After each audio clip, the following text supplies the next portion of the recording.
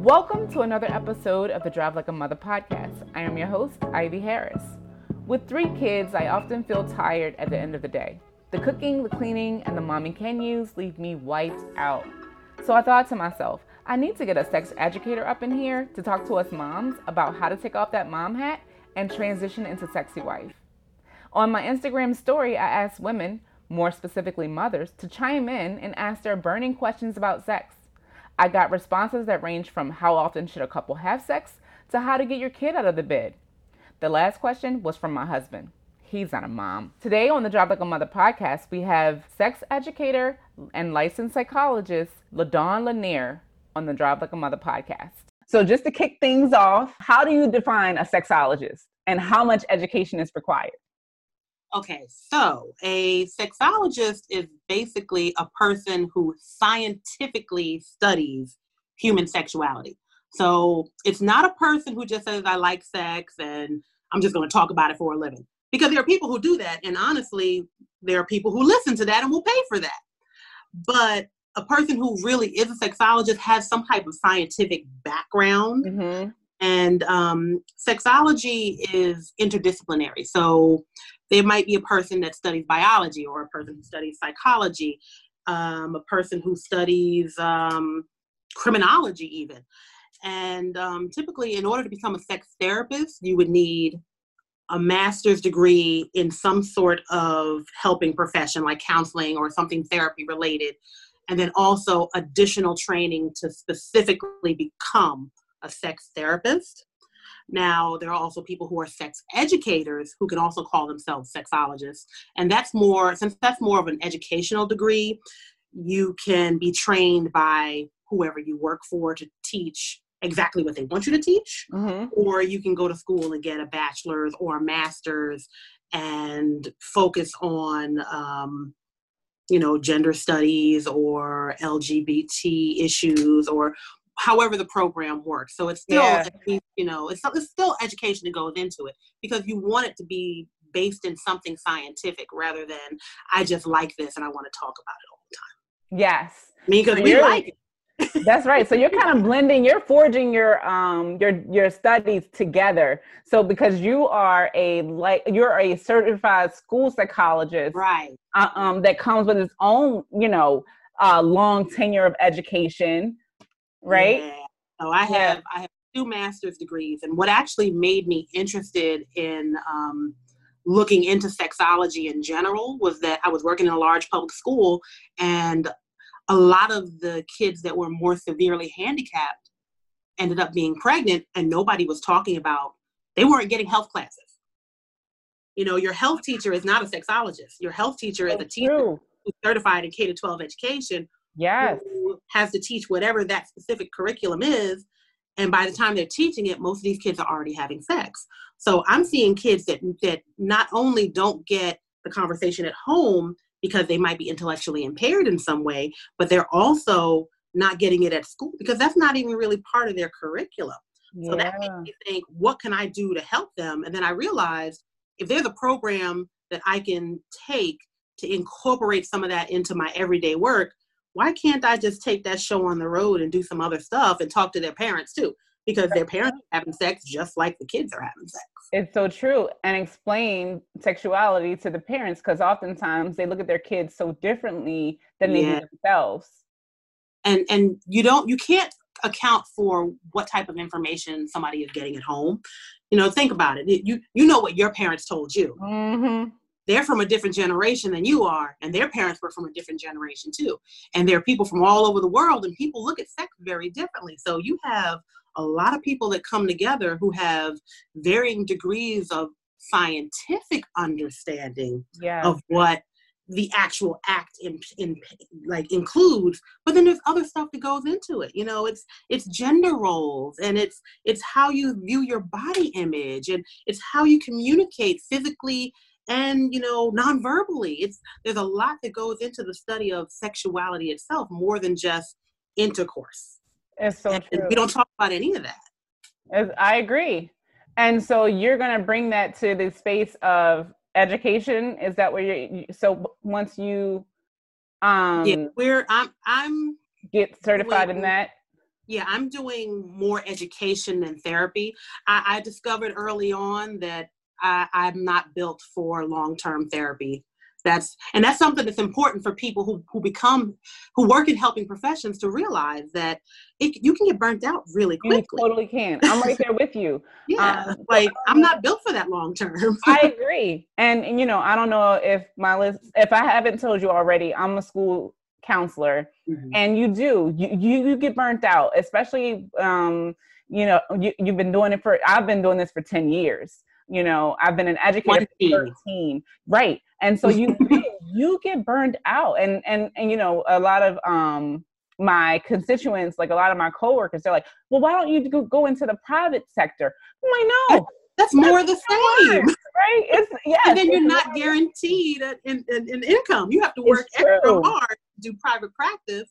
Yeah. And, you know, you have nothing to fall back on. And you're still, you know, getting burnt out, you know, because you, like, for people like us, we care so deeply about these people that it weighs on us if they don't get better. It weighs on us if, you know, they're not taking our advice. It weighs on us if something happens to them, right?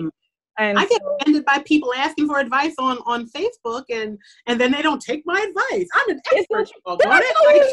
Listen to me. Right. It's so true. So, okay. So, but it's good though, because you can still help people in the sex arena. Right. So yeah.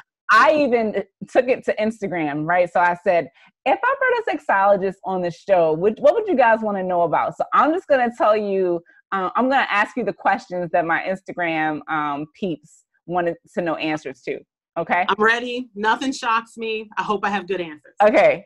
All right. So the first one you already answered, which is, what is a sexologist? The second one is, what is the most common misconception about sex therapy? So I came up with a huge list of things that people probably think about. And then I started laughing at myself, because the biggest misconception is really that all you want to do is talk about sex. Like, intercourse is all anybody ever talks about. And if you're only talking about intercourse, that means you must either have it all the time or you want to have it all the time. And if you go to a sex therapist, you're going to have sex in the office. No. You are not going to have sex in that office. There are people out there who may want to see you have sex. Your therapist will not be one of them at all. That's good. That is hilarious.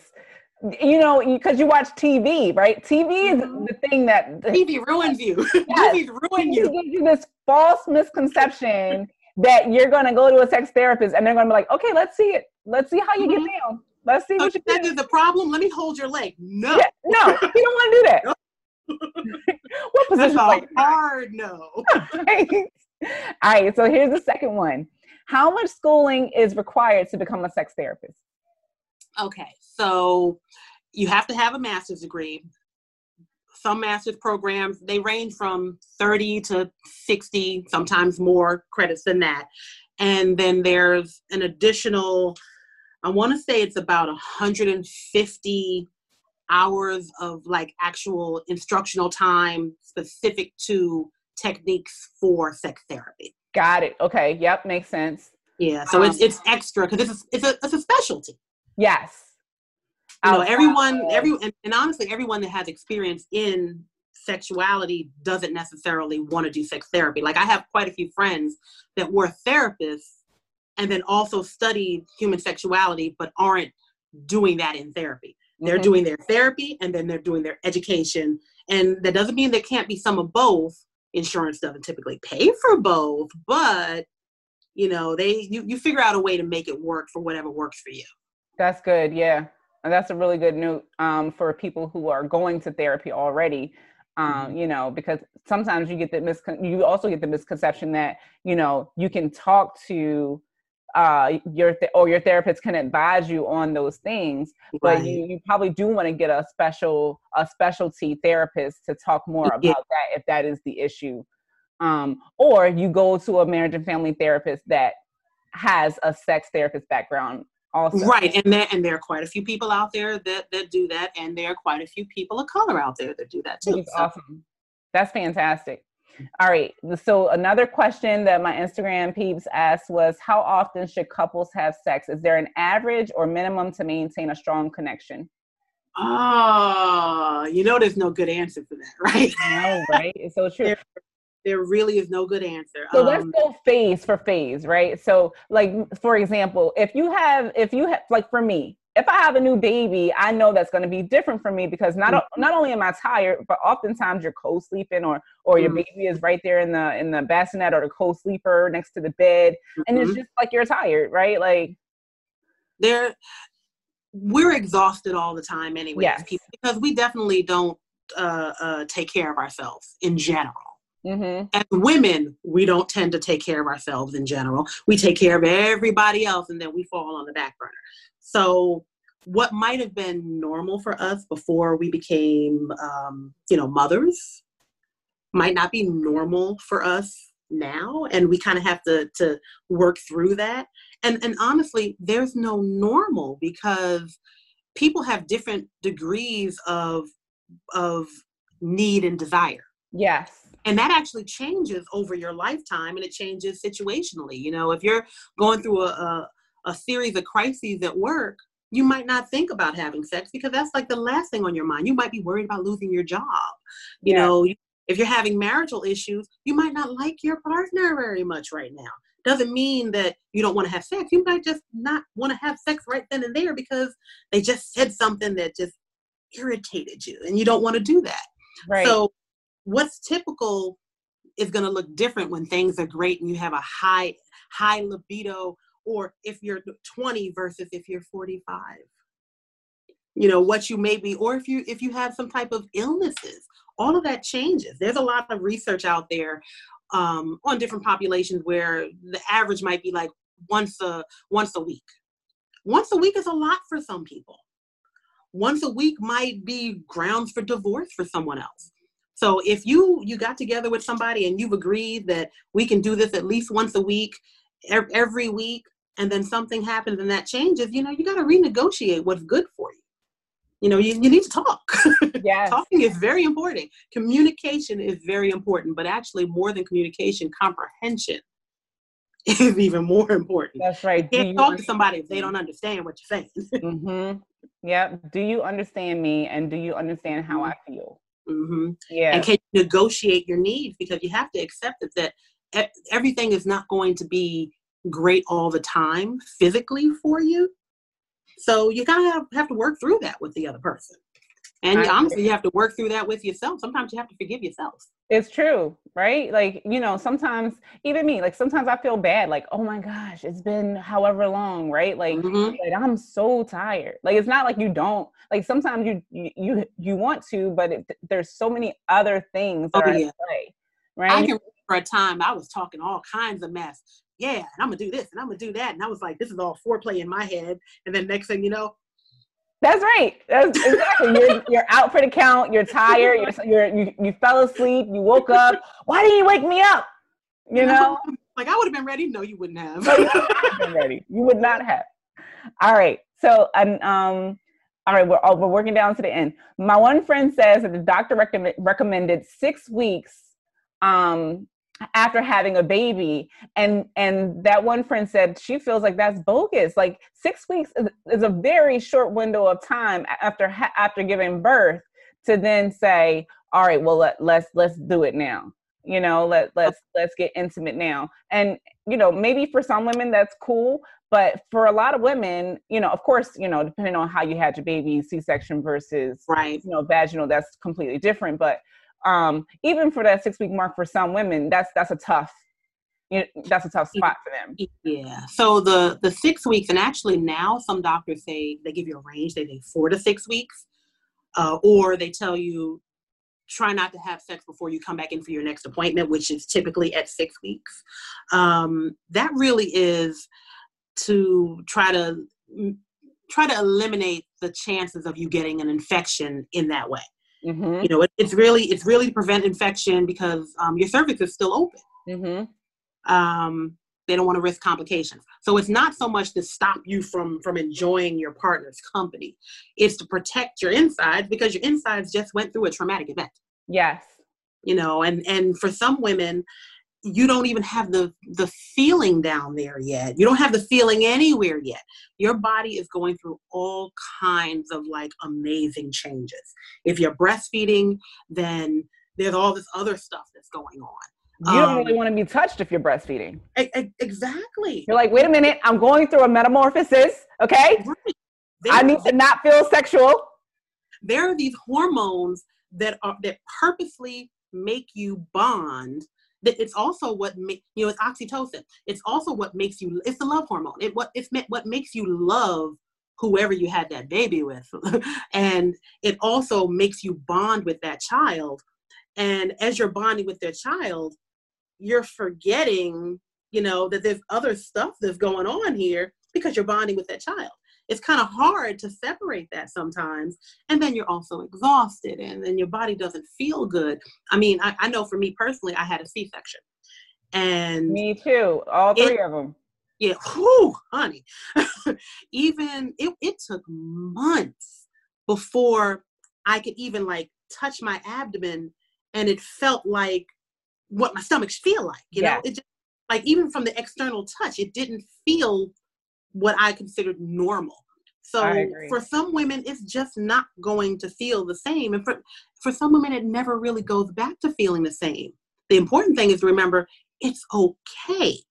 Now, if something hurts, you should go to a doctor and have a conversation about specifically what is hurting and find out if there's something going on. But that's a really good point. Yeah, because some things, there should be some change. There should be some discomfort. There should be time for healing.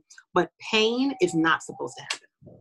So what if you don't want to be touched?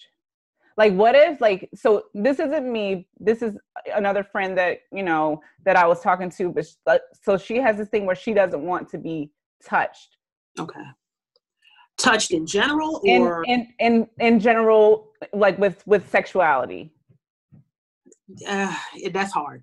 Yeah, right. That's a conversation you have. You should not be touched if you don't want to be touched. Yes. You have to remember you have a partner who's accustomed to touching you and is probably eager to touch you. So there needs to be some conversation between the two of you about not wanting to be touched, and maybe try to work through why you don't want to be touched. Or maybe just that you don't want to be touched in a certain way, but you haven't really verbalized that it's this way, and maybe there are other ways that I can be touched and it's okay. Yes. Yep. So kind of like taking an exploration of, like how you want to be touched versus just not. You have to get to know you have to get to know your body again, and that other person needs to get to know your body again too. That's right. Everything changes. Nothing is going to feel the same way it did before because your body just went through an event that changed it. It is not going to feel the same, and that's okay. What's not okay is not being able to talk about it. You need to be comfortable with that other person to say, even if you don't know the words, to say that there's a problem, and then you work on working through it. Yes. I really think, especially with like breastfeeding and stuff, like you just really become guarded, right? Like you guard those things with all of your might. The milk is gold. That's right. The milk is gold. These are bottles now. They're not like for pleasure, and so it's really a mental warfare to try to get yourself to shift. And I think like you said about the oxytocin, I think it becomes like, like those feelings of like being perverted, right? Happens because you're like that oxytocin is kicking in and it's making you bond with your baby. And for some people, maybe your nipples weren't incredibly arousing before, but now they're extra sensitive. And so now you're being aroused by something that you think you shouldn't be aroused by.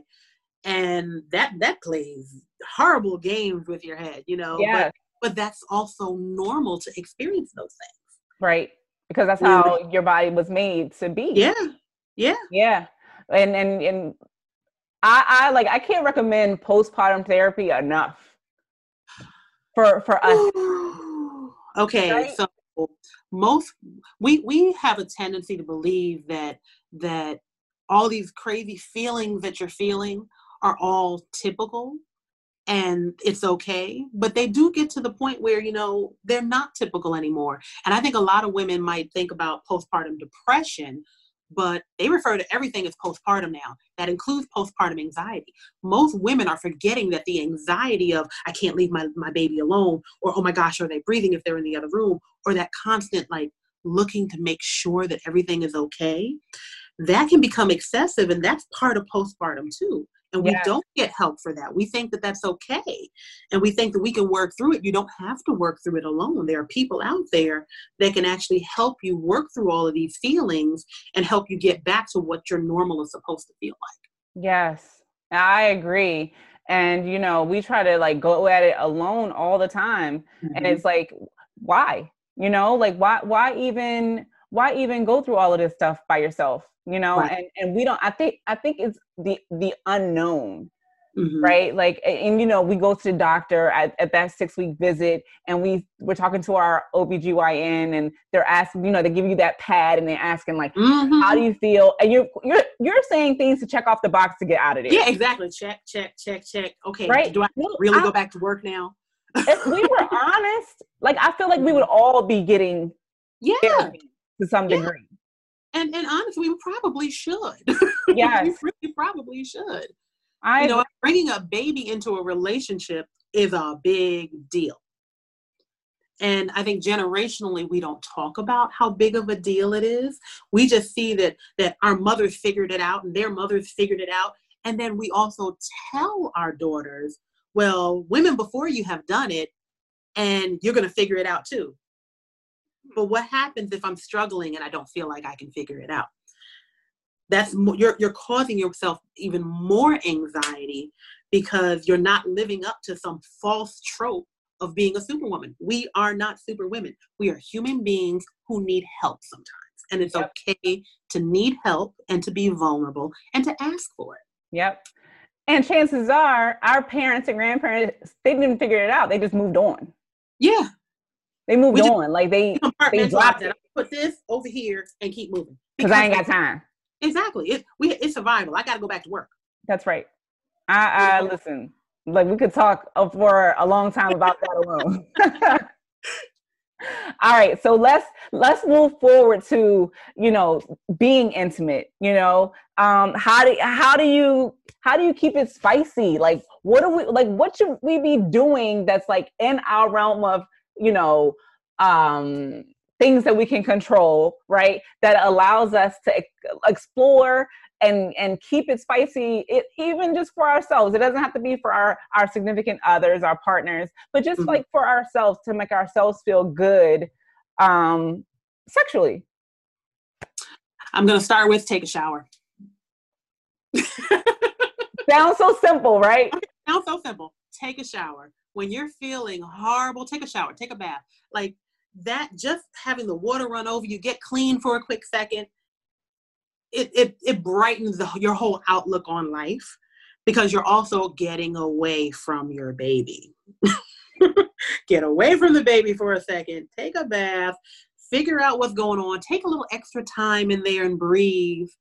And from there, you start thinking about what actually feels good for you. Because what feels good for you may not be the same that felt good for you before you got pregnant. Might not be the same, even if you never have children. What feels good at 20 is not going to feel the same at 30. It's not going to feel the same at 40. It's not going to feel the same, God willing, at 70. Yeah, don't put me on the sink. I don't want to be on the sink. I want to be sexual throughout my lifetime, which means that throughout your lifetime, we need to be responsible for our own sexuality. I think a lot of times we focus on how that other person is going to make us feel good, rather than figuring out what makes us feel good, and then also figuring out how to tell the other person what makes you feel good. Yes. People are very uncomfortable with saying, I like this and I like that. Not me. I will draw you a diagram if I need to. I'm going, here's a picture. This, I will give you instruction, whatever it is that I like. And if I don't like that, I will grab your hand, I will grab your head, I'll grab your body. Please, that does not feel good. Let's not do that again. So you really need to figure out what feels good to you and figure out how to communicate that to your partner. And hopefully you have a partner that is open and willing to listen to what feels good to you, because then they might even be a little bit more open to telling you what feels good to them too. You know, a lot of times we have this idea in our head about what sex should look like, and we forget that everything doesn't have to be what I call P and V, penis and vagina. Mm-hmm. There's a lot of other stuff to do. You don't, if you focus on the P and the V, you kind of forget the journey along the way. You know, there's a process to all of this. Like it's to be is an action verb, you know. Mm-hmm. You need to be you don't have to be somewhere, but you can just be and exist. Yes. Enjoy the journey. Enjoy how to get to wherever it is you're going to go, and don't focus on finally getting to that big O. You don't need the orgasm to function in life. You need the connection to that other human being and that connection to yourself to get to wherever it is that you plan on going. Yes. And doing whatever it is you plan on doing, wherever it may be that you end up doing it at. You know, get out the bed. Yes. Get out the right? bed. Get out of the bed. You know, my attitude has always been beds are for sleeping. Now apparently beds are for toddlers and the cat. But yes, toddlers, babies, the cat, the dog. Dog, like. Right. So go sneak off and go somewhere else. Like, you know, start that foreplay at 6 o'clock in the morning when one of you has gone downstairs and the other one is still asleep, and send that text message for you to read later on. You know, leave a post-it with "I love you, honey" on the refrigerator. Yes. You know, a lot of sex starts up here. Most of sex starts up here. Starts in our minds. Mm-hmm. This is the best sex organ we have, right in between our two ears. Yes, that's such a good point. And you know, us as women, we're so mental. Mm-hmm. You know, like we definitely, you know, and you get us in our mind. I know, right? we forget that there's all this other stuff we're supposed to be doing. It's like, no, I got to do this, but what about me? We forgot about ourselves. We don't center ourselves in our own lives in general. So you know, we're not centering ourselves in our sexual lives. That's right. It's so true. Oh man, that was really good. So ladies, get out the bed. Don't yourself to the bedroom. Okay, let's just get out the bed. Outside the box here. All right. Get so my husband wanted to know, how do you get the kid out of the bed? Honey, I was hoping you could tell me. Mine's still sitting in the bed too. I know. Like, is it wrong to co-sleep? Generations across the world have been co-sleeping forever. It's kind of a Western thought that babies should have their own rooms and should never see their parents again. You're forming healthy bonds with your kids by having them close to you. There's nothing wrong with co-sleeping. It makes it difficult for you to do some things, but if you think about it, in the rest of the world, people have more than one kid. Things are happening. That's right. Roll that baby over to the other side of the bed. I know. They're in your bed. Go in the other room. That's right. Go in their room. Exactly. How do you think they got here?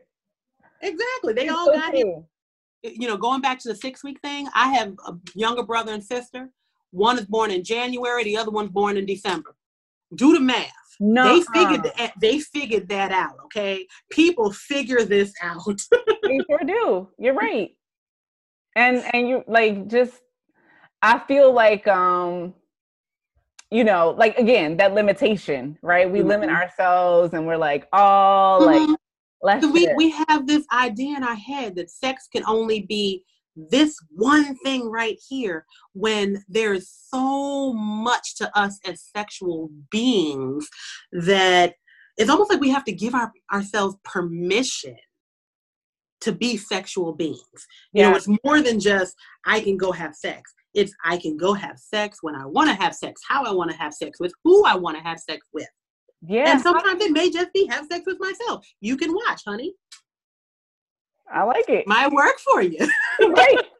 Like, wait. Let me in. You just stand there and watch. You can take over later.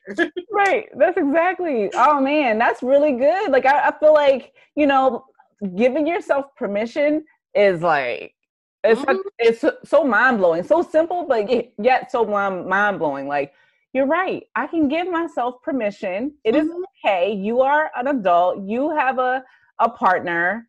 This is, consensual. That stuff that you have right there belongs to you, and you can consent to give it to whomever you want to give it to. Sex should be safe, sane, and consensual. Yep. Don't do anything that's going to hurt anybody. Don't do anything that involves any type of mental illness, because that's a whole other thing. And, sex therapists deal with that too. And don't do anything that you didn't ask permission to do. Yep. And consent is exuberant. It's not just yes, it's yes. Yes, let's get it done. So if you had to wrap this interview up in 5 tips for us moms to get recharged in the bedroom or anywhere else for that matter, what would your 5 tips be? Okay. Number 1, center yourself in your own sexual life. Figure out what's actually important to you and work towards doing it. Number 2 would be, remember that you're not the same person you were before you became a mother. And it's okay to not be that same person. Life changes, and we are more than capable of changing with it. We just got to figure out how to get there. Number 3 would be, communication is important, but comprehension is far more important to that. So make sure that you and your partner, or any other person that you're communicating with for that matter, are actually speaking the same language so that there's no misunderstanding of your wants or your needs. The 4th thing would be agree to put the work in. Nothing comes easy. You can't put in 100% and that other person put in 50%. It has to be 100. And on some days you don't have it all to give, and that's okay. But if you agree to do the heavy lifting in your own life, then you can make things happen. Put it on a calendar, get a babysitter. Don't focus on the outcome, focus on the journey and enjoy it together. Number 5, get some damn sleep. It's so cool. Sleep is important. Oh man, I love, number 4 was my favorite. You have to schedule your whole life. You're scheduling everything else. Yes. Put sex on the schedule. Put the work in. Put that sex on the schedule. Yeah, because if you don't, then you'll just be like, oh, we should have. We should have did this, but you didn't. That's right. Shoulda, woulda, coulda. You might as well. Yeah, it's so true. All right. So where can people reach you if they wanted to consult with you? Okay, so I am taking my own advice and actually centering myself in my own life. Years ago, I created a Instagram page that was supposed to be for my business, and it turned into baby pictures.